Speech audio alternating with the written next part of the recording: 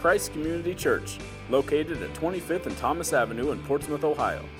Christ Community meets on Saturday at 5 p.m. and Sunday at 10:30 a.m.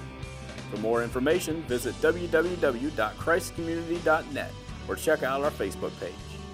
Folks, we got a couple of more announcements, and during that time, if you all do not have a bulletin with the sermon outline, and there's an insert inside that you desperately need. If you don't have it, go get you one while we're fiddling around.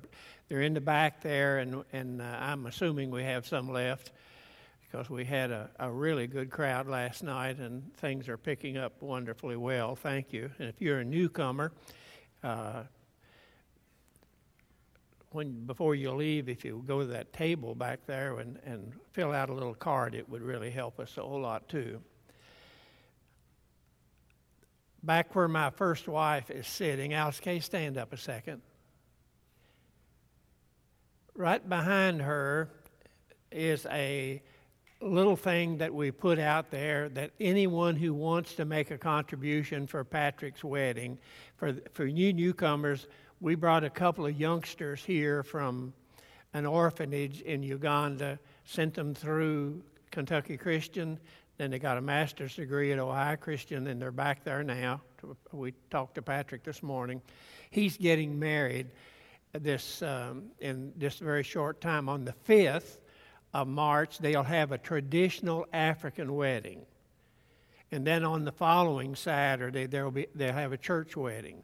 Now, there are reasons why they're doing that I don't have time to explain. I'm not certain I can very well anyway. But anyway, and anybody who wants to contribute to so that we can send them a little wedding present, feel free to do so. If you put it in a check, you can write it off, and we'll get credit for it, or cash, or I don't care. Just if you want to take care of that way, you can. New devotionals starting from March, April, and May are back there on the table. They're free. Everyone should take one with you. Now, the message this morning is one that I approach with some hesitation, simply because the church through the ages have been so divided over the subject. You wouldn't think so by just looking at the title. God is in control. God is in control. Now, we'll historically, there are two different positions. Actually, there are more. But historically, there was Augustine put together what I call the first comprehensive effort to put together what's called a systematic theology. It's a theology about how God relates to the world, who He is, and how He relates to His creation. And the problem with systematic theology is if there's a section here where the Bible doesn't address it, they put in their opinion in order for it to be systematic and logical and complete. And I've got, I don't know how many different systematic theology books. I'm not a fan of systematic theology. I'm a fan of what I call biblical theology. And by that I mean the only thing that we can hang our hat on is what the Bible clearly says about God and creation. And that's why in nearly all of my outlines, I try to give you as much scripture for each point as possible so that you can check it and see. Because the church has gotten divided over the idea of who God is, and there are lots of problems associated with it. In the Reformation era, probably the best known of all the systematic theological books that were written, John Calvin probably has the most comprehensive and the best known. His so-called opponent, actually they were closer together than most people realize, is a guy named Arminius, and so those who are not Calvinists are referred to often as Arminian. And it's unfortunate that the church has been divided over that. I mean, bitterly divided at times, and it never should be. So we're going to talk about that this morning. I'll be honest with where I stand, and I'll be as clear as I can about what the other positions are and why they're that way, and what our attitude toward them should be, so that you can understand what I'm talking about in our world today. Locally, you have the Presbyterian Church, and when I first came to town many years ago, there were three of them. There was Central Press up on the hill, First Press down in the old part of town, and then up by the high school, there's Second Presbyterian churches. And they were all prospering at the time. Then you have our Baptist churches, and the Baptist churches are split. There are the Free Will Baptists, and what the old-timers used to say when they were trying to be nasty with each other is there's the Hard Shell Baptist and the Free Will Baptist. And the division is over what I'm going to talk about this morning. The Methodist Church broke away from the Episcopal Church. The Episcopal Church is English-speaking Catholic Church, because when Henry VIII wanted to get a divorce, the Pope wouldn't let him get a divorce. So he said, that's easy. I'll take over the church in England. I'm the head of the Church of England, and since I'm the head of the church in England, I'm going to grant me a divorce. And so, and in time, the Episcopal Church, or the Church of England, was less holy than some people thought. Those people were primarily the Wesleyan brothers, both of whom were excellent scholars of the New Testament, and they started what is today known all over the world as the Holiness Movement. And so out of that came the Methodist Church, and from the Methodist Church came the Church of the Nazarene, and from the church, and then there are many holiness churches around, all who have their roots in the Methodist movement that started in England. Here in the United States, probably Francis Asbury was the most influential of the Methodist people. And in planting churches in every little town. He rode, I forget how many thousands of miles on a horse, just planting churches in the community. And they were good churches. But that division is still there. For those of you who missed Pat Apel went to the Reformed Cemetery. He went to Princeton. And then from Princeton, he got his law school degree at Vanderbilt. That's where I went to seminary. And then he went to the Reformed Seminary. And so he was a Calvinist. And we talked about those things and laughed about it a lot because he had it right. It isn't something we should argue about, because both positions have some biblical support. But neither position has an ironclad position. So I'm going to address that thing this morning because the subject that I was assigned came from the 16th chapter of the book of Proverbs. And in that book of Proverbs, God is addressed as being very strong. He actually is given the title of a king. And believe it or not, Jesus is a king over his kingdom. But we had to use, when you start talking about a spiritual kingdom, how do you describe it? What the biblical writers always did is they took something that you understand to illustrate what they want you to know. And so the one person on the face of the earth during the biblical times, both Old and New Testament, the strongest person on the face of the earth was a king. So in order to describe God as the most powerful person that you could possibly imagine, they used the term king or a sovereign to describe him. And And what the biblical commentators have done is they've taken that word king and they have kind of manipulated it to suit their theological position.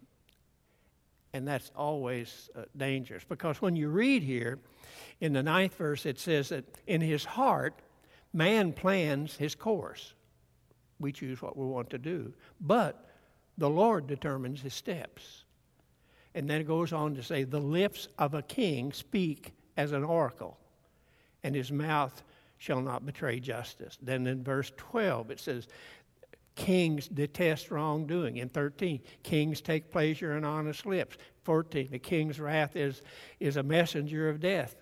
15, when the king's face brightens, it means life. And so all through here, God is compared, and they use the term king to illustrate the nature of God and his relationship to people and to his creation. Now, no one argues, if you're a Christian, no biblical theologian argues about who the world belongs to. We all, that's a given that nobody even tries to discuss. It's a fact. And from the 10th, and this is just one of the passages, in the 10th chapter of Deuteronomy, when God was dealing with Moses and trying to prepare him to be the leader of his people. Here in verse 14, here's what he says. To the Lord your God belong the heavens, even the highest heavens, the earth, and everything in it. Everything belongs to God. Why? Because he created it. He brought it into existence out of nothing. Now the question then comes along, and you remember the old song, "This is my Father's world." We've sung about it for years. That's an established fact that everybody agrees on. The area of argumentation comes to what degree God continues to control his creation.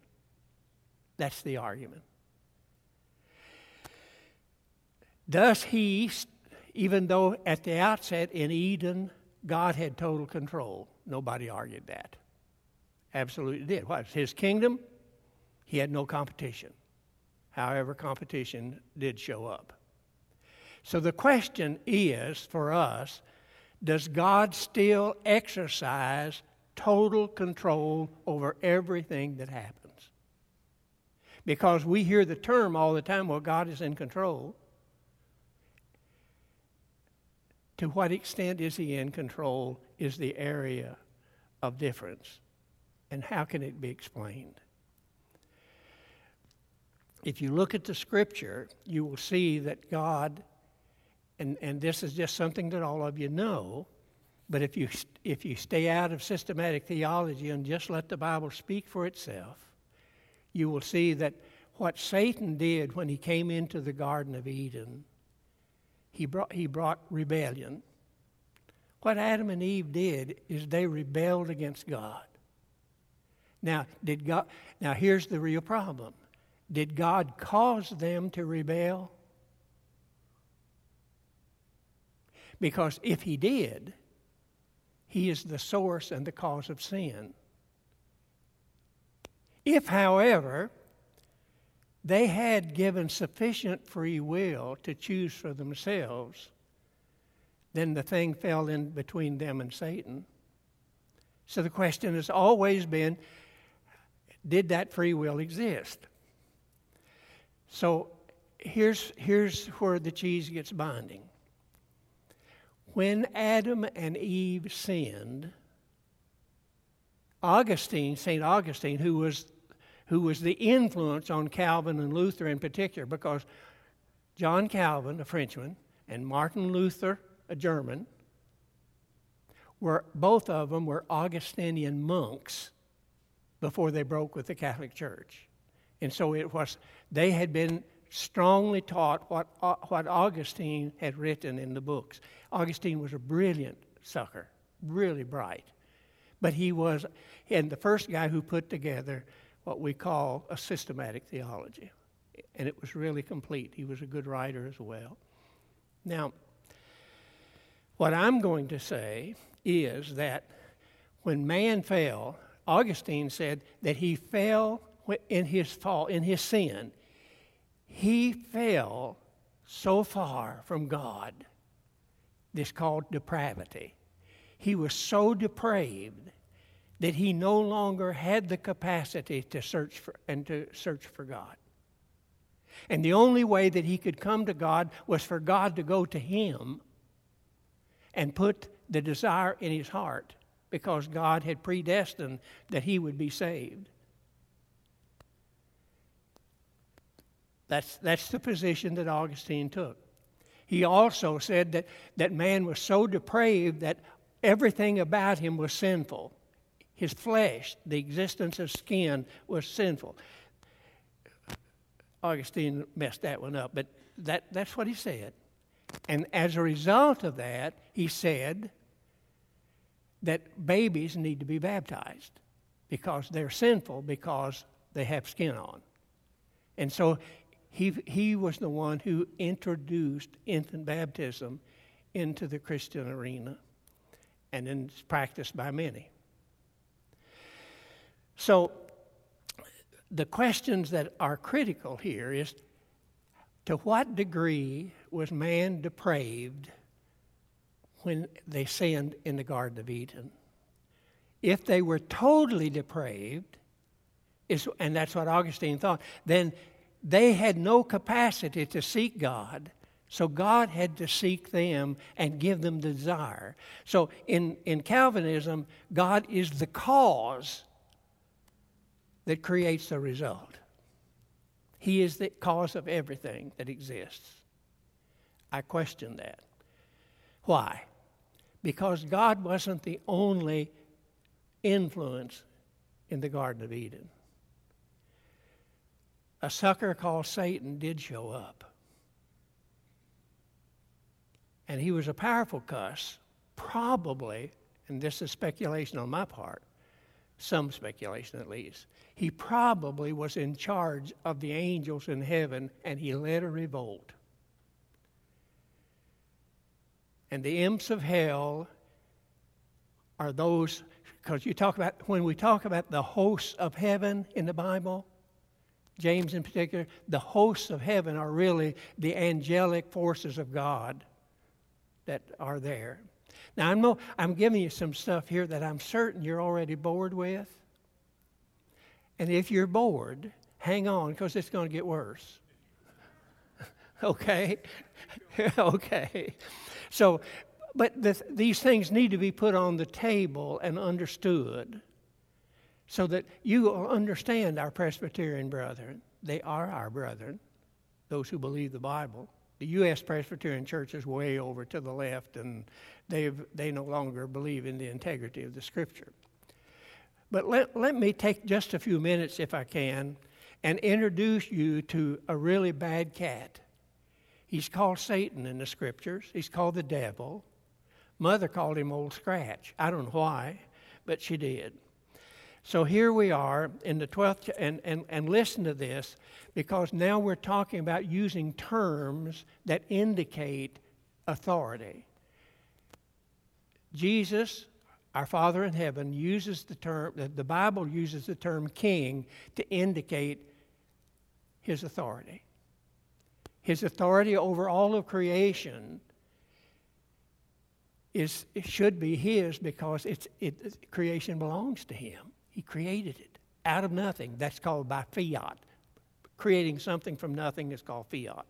Now then, so let's look at the Scriptures a little bit and see how Satan is addressed, even by Jesus, to know who he is and how much power this bird has. In the 12th chapter of the book of John, and I'm going to stay here in John simply because it's easier for you to follow. Here in the 12th chapter of the book of John, going down to verse 31, Jesus says this. We'll start verse 30. Jesus said, so you'll know who's doing the talking, "This voice was for your benefit, not mine. Now is the time for judgment on this world. Now the prince of this world will be driven out." he's talking about the prince of this world. Who is the prince of this world? Old Scratch. Yes, you did good. It's Satan himself. Now listen, because Jesus continues to iterate and to reiterate who Satan is, because we have a tendency to kind of assume that satanic things and Satan are sort of a creation of somebody's imagination, rather than the existence of an embodied evil influence in our world ever since the Garden of Eden. If you flop over to the 14th chapter, verse 30, again, Jesus is doing the talking here. And here's what he says, starting at verse 29. He said, I've told you now before it happens, so that when it does happen, you will believe. I will not speak with you much longer, talking to his disciples here, for the prince of this world is coming. The prince of this world, he's introduced, he said, the satanic influence is coming to my followers. To the extent, now he's talking to his disciples, to the extent that you already know. Do you remember when Jesus was sitting with his disciples at that last meal where he introduced the Lord's Supper? And he said to Judas, you can go ahead now and do your dirty work. And the Bible says concerning that the devil had entered into Judas.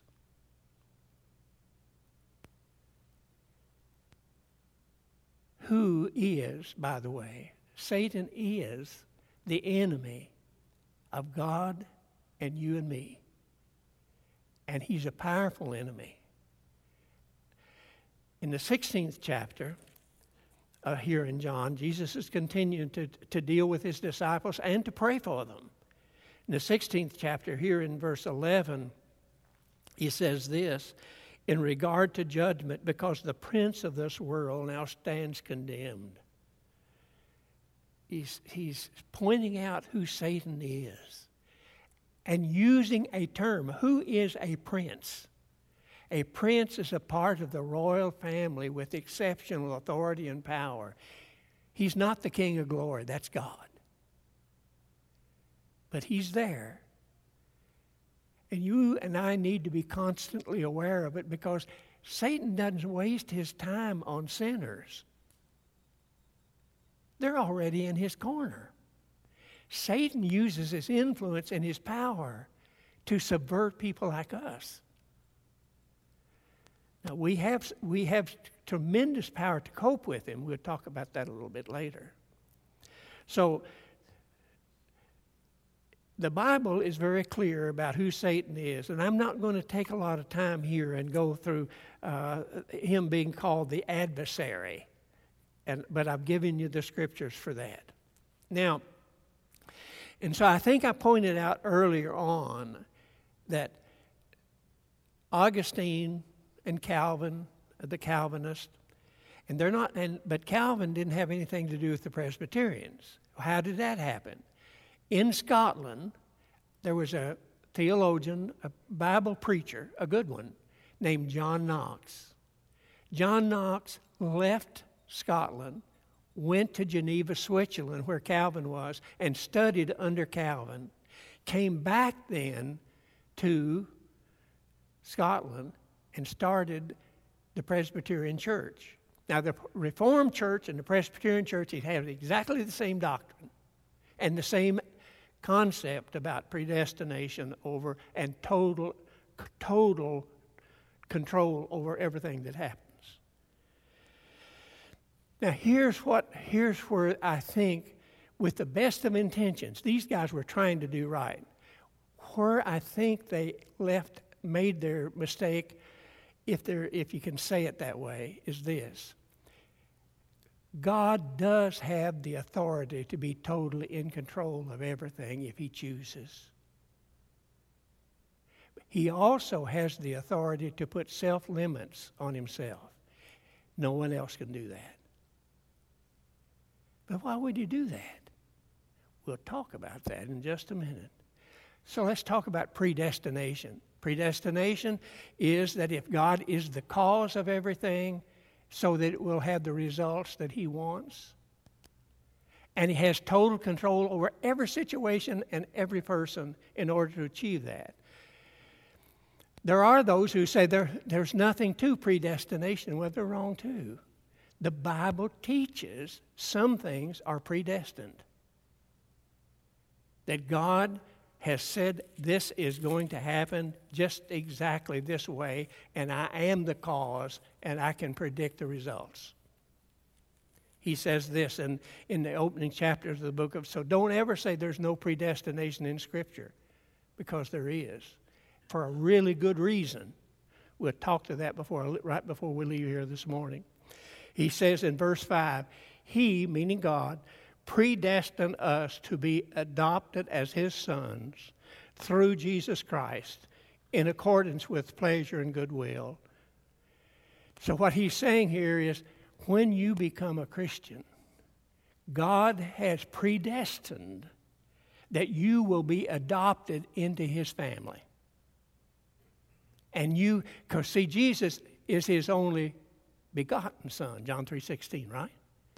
All of us are adopted children into the family of God. And God says, when you become a Christian, it is predestined that you will become a part of his family. That's kind of neat if you think about it for a minute. Alice Kay and I have had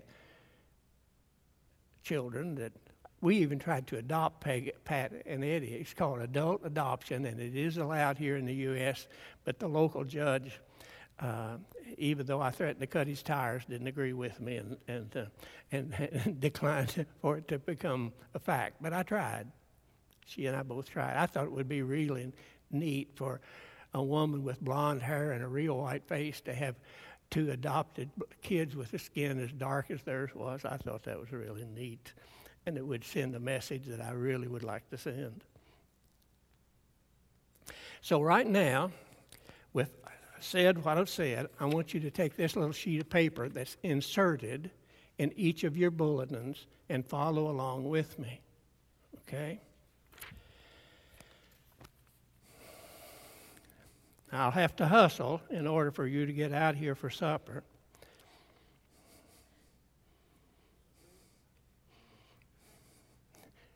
I don't think they heard me. Okay, all right. All right, let's look at this carefully. I put this insert in here, and so I hope you have a pen and you can write in and follow along. There are essentially three views concerning God's involvement in human history. First one is, God has nothing to do with anything. Can you believe that there is such a view? That includes some people who believe in God, as well as the atheists and the agnostics.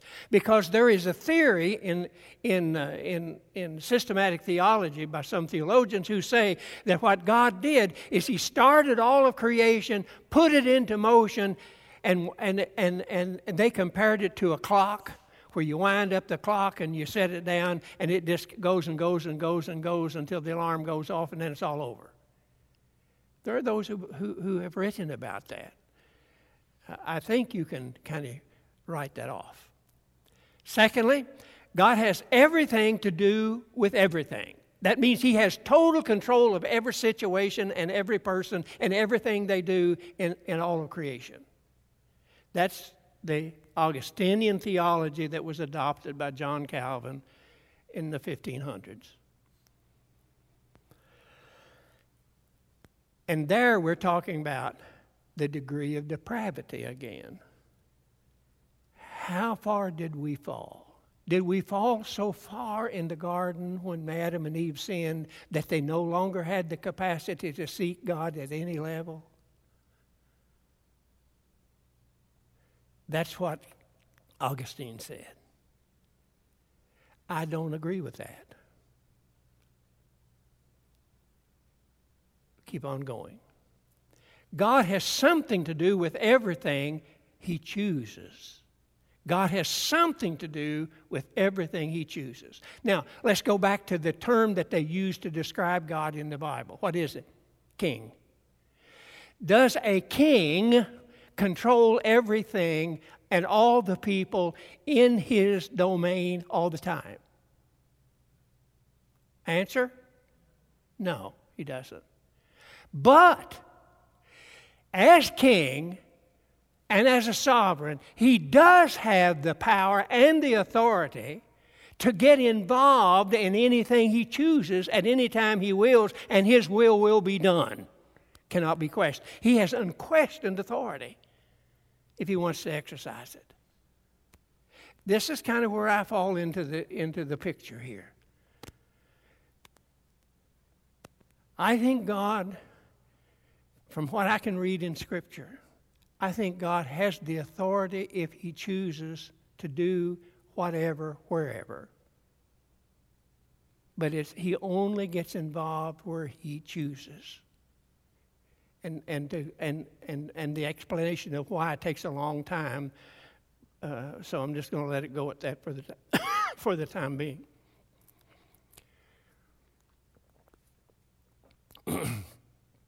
Now then, what I'm saying is that the human language has its limitations about us understanding who God is and what it's all about. And the Bible teaches that.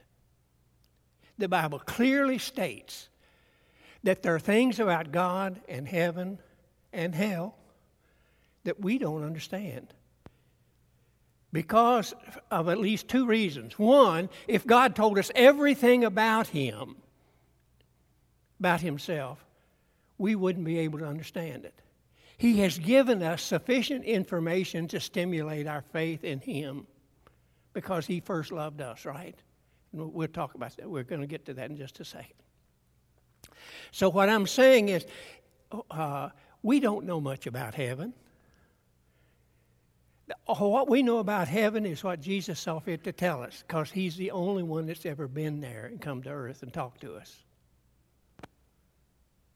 And what does the Bible say about that?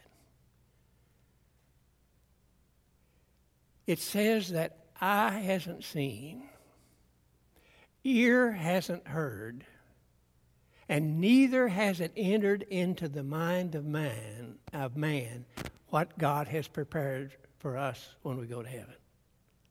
So what's he really saying? It's beyond our comprehensive powers. If we think it's great, it'll blow your mind how much greater it really is. The beauty, we've never lived anywhere where everybody loved one another. I'd really like to give it a shot just here at church. But we've never lived in a world. In fact, in our world today, it seems like people hate each other more every day and kind of enjoy doing it. So what I'm telling you is the word prince in describing the devil, word king in describing our God, has its limits. All it was really doing was saying, he is the final authority who reigns supreme over what he chooses. And there's a reason for that. And see, the Bible uses other terms. How would you tell your children what hell is like? You ain't never been there. Somebody said last night, you have if you've been married. I didn't say that. And this guy's been divorced, and he's here this morning, and so I'm giving him a hard time. He wasn't here last night, but I heard him say it. So what I'm telling you is that these words are used to illustrate some truth about the subject that God has put on the table here for us. Whether it's the word prince, for instance, in the first century, and this I know to be true. In the first century, if a little boy were to walk up to his daddy and say, "Daddy, What's hell like? I'm talking about a kid in Israel. A Jewish kid would come up and say, hey, what's hell like? The daddy would say, it's like Gehenna. Or the word Gehenna means the valley of Hinnom. On the south side of Jerusalem, there was a great big valley where all that, now this is gross because you're going to want to eat directly, where all the guts and the hides and everything else of the animals that were killed at the temple were dumped. It was the garbage dump of Jerusalem on the south side. And it was the garbage of all the other stuff that they put there too.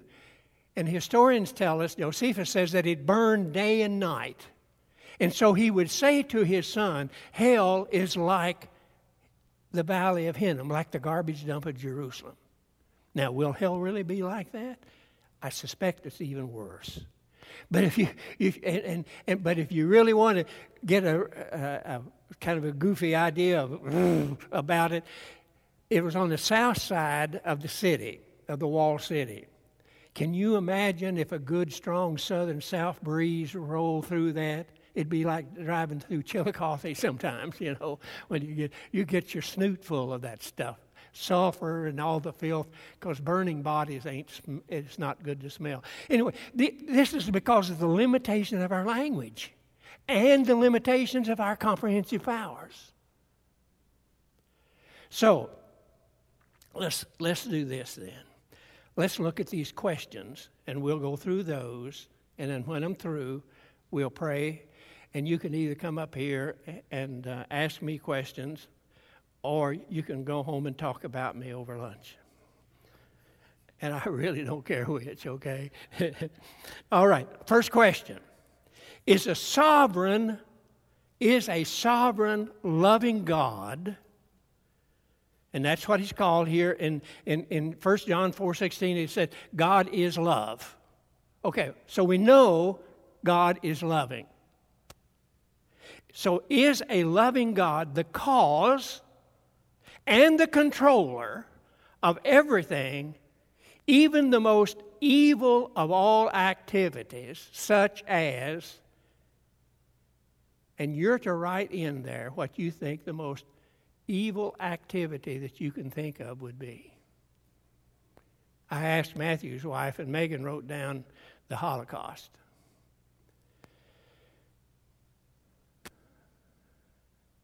I don't know. You put in whatever you want to. It's okay. So is a loving God directly responsible for evil? And I say no.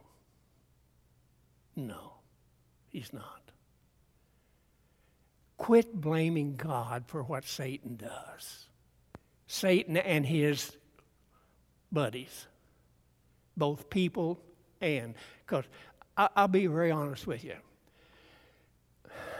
I think Putin in Russia is one of Satan's buddies.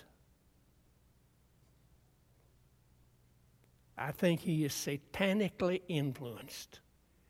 And don't you be surprised if that evil old guy goes ahead and attacks. He did in Crimea, got away with it. He was the guy in the Soviet Union who was the head of their secret police that killed millions of people. And he hadn't changed any.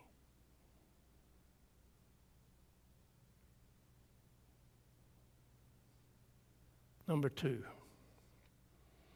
Does God cease to be sovereign if and when he chooses to impose limits on himself? No one has the authority to put limits on God. If there are any limitations on him, it's those he chose to put on himself. So the question is, does God cease to be who he is? The God of gods, the creator of heaven and earth. if and when he sees fit to put limits on himself. For the reason, or in order for man to have the free will to choose to love him and each other. Now we have to go back to a question. Why was man created to start with? The Bible is clear. God wanted to create a people who would glorify him. And the way we glorify him, the Bible is abundantly clear, by loving the Lord your God with all your heart, soul, mind, and strength, and your neighbor as yourself. God created us for that singular purpose. And Satan, through his deceit and cleverness and power, and is now the prince of this world, has distorted God's eternal plan. The church came into existence. See, Satan took over what God created. He tried it in heaven and he got kicked out, right? He's tried it here on earth, and the church was brought into existence for the purpose of getting back for God what Satan took away. Satan is referred to as the evil one. And see, in that prayer that Jesus taught in the Sermon on the Mount, our Father which in heaven thing, and so he ends up by saying, well, let's look at it so you know I'm not playing games with you. He says this: our job is to bring God's kingdom here on earth as it is in heaven. In heaven, everybody loves each other, and they love him supremely. And then he goes on and ends up by saying, and lead them not into temptation, but deliver them from... No, the evil one. King James says evil. King James messed it up. The Greek text is so clear that you have to be blind, deaf, and dumb not to understand it. And deliver us from the evil one. Who is the evil one? Satan himself. He's our problem. It's not your husband. It's not your wife. It's not even your teenager. Most time. Anyway, does God cease to be who he is because he he limits himself so that we can choose to love him with all of our heart, soul, and mind? Because here's where I'm getting, you'll see this next as we go along.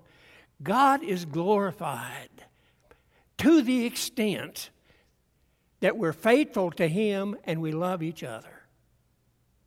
And the world is watching.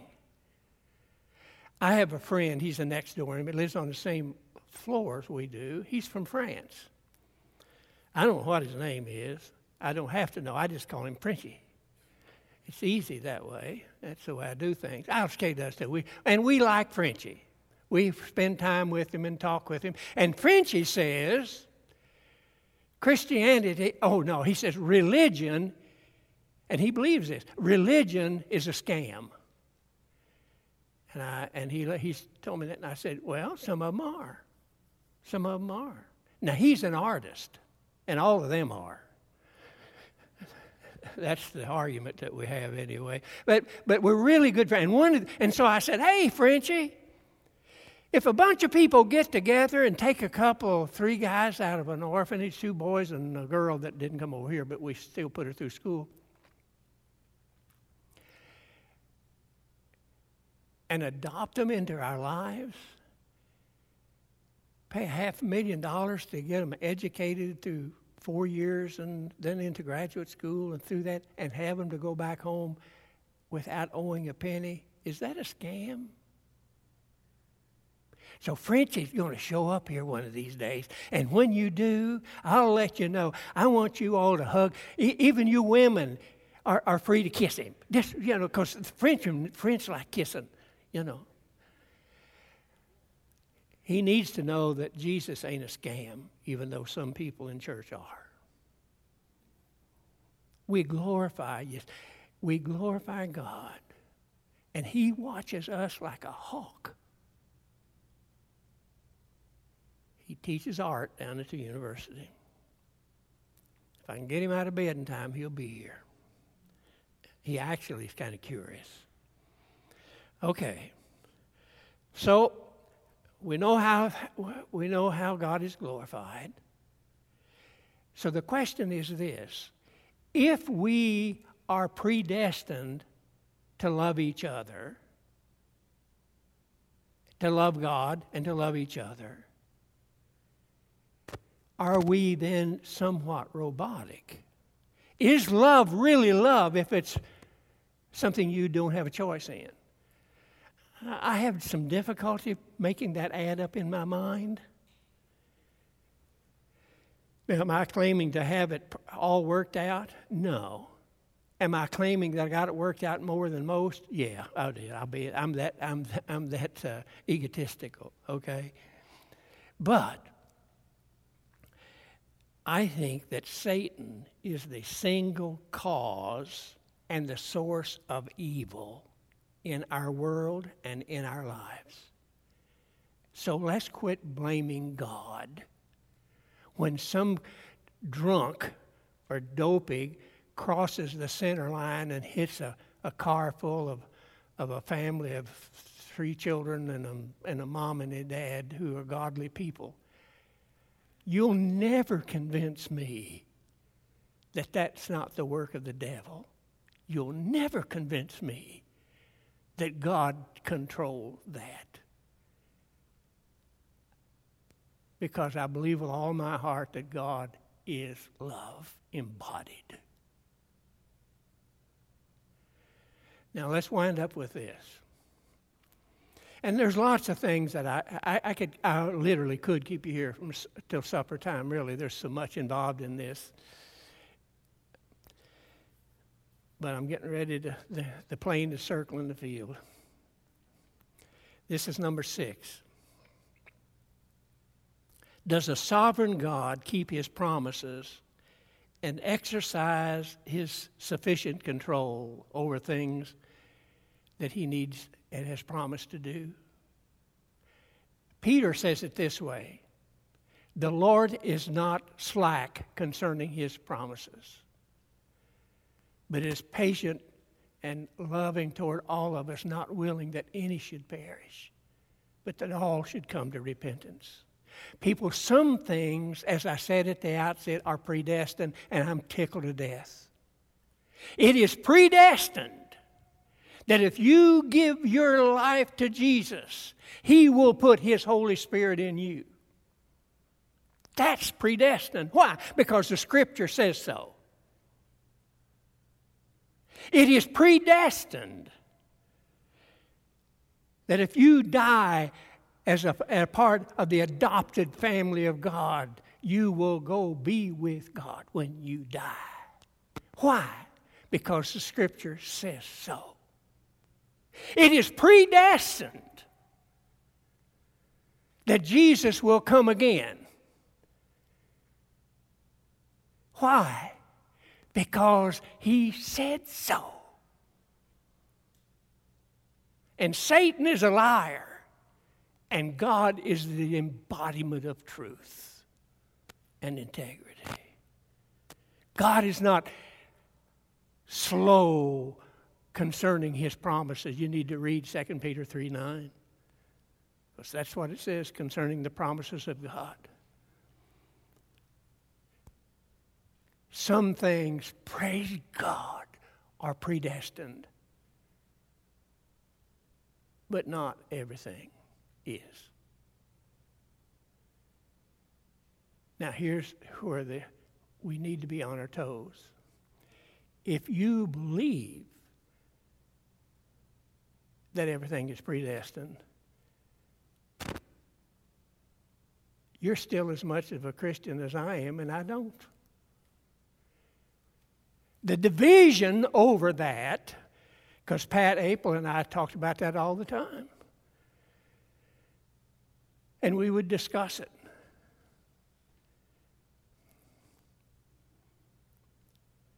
And that's the way we should do it, because This isn't something that should divide us. This is something that we should work together and pray together and help us develop. The more we know about God, the stronger our faith will be.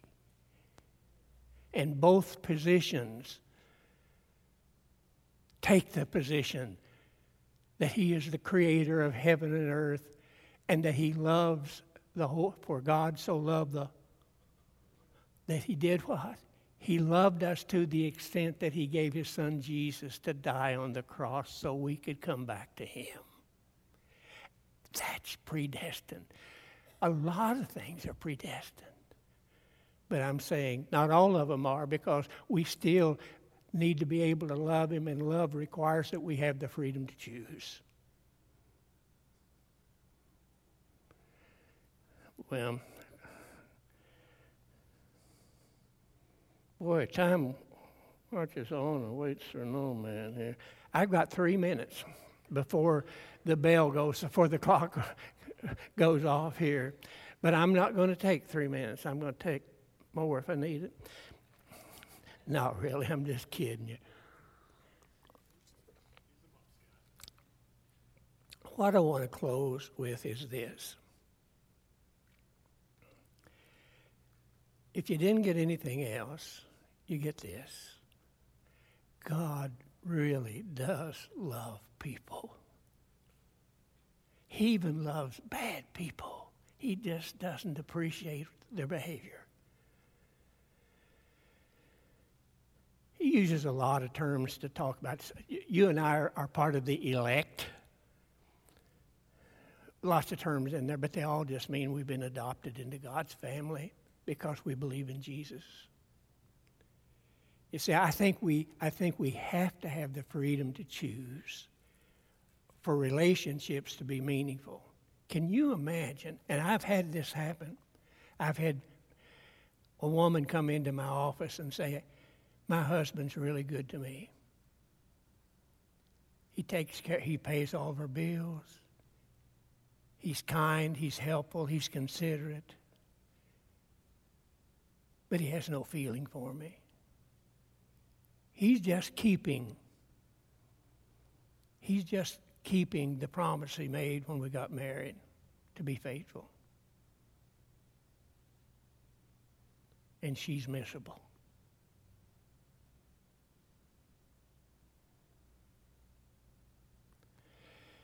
What I'm telling you is this. God loves us with all of His heart. That means intellectually, emotionally, with every part of His being. And He wants us to love Him and each other that same way. And the only way that can exist is if He puts His Holy Spirit in us and helps us rise above the old natural selfish jerks that we all are. Jesus is the key, you see, to the abundant life. And the Bible says, pardon me, Mr. Augustine, that whosoever will may come. Tell him I said hi. Let's pray. Lord, thank you so much that you love us, even sacrificed your Son for us. And thank you, Father, for giving us your presence in the Holy Spirit so that we can even love people we don't like very well, who are hard to love. But thank you, Father, that you loved us while we were yet sinners and gave your only begotten Son for us. And we're here today to say thank you. In Jesus' name, amen. God bless you. You're free to go. Christ Community Church, located at 25th and Thomas Avenue in Portsmouth, Ohio. Christ Community meets on Saturday at 5 p.m. and Sunday at 10:30 a.m. For more information, visit www.christcommunity.net or check out our Facebook page.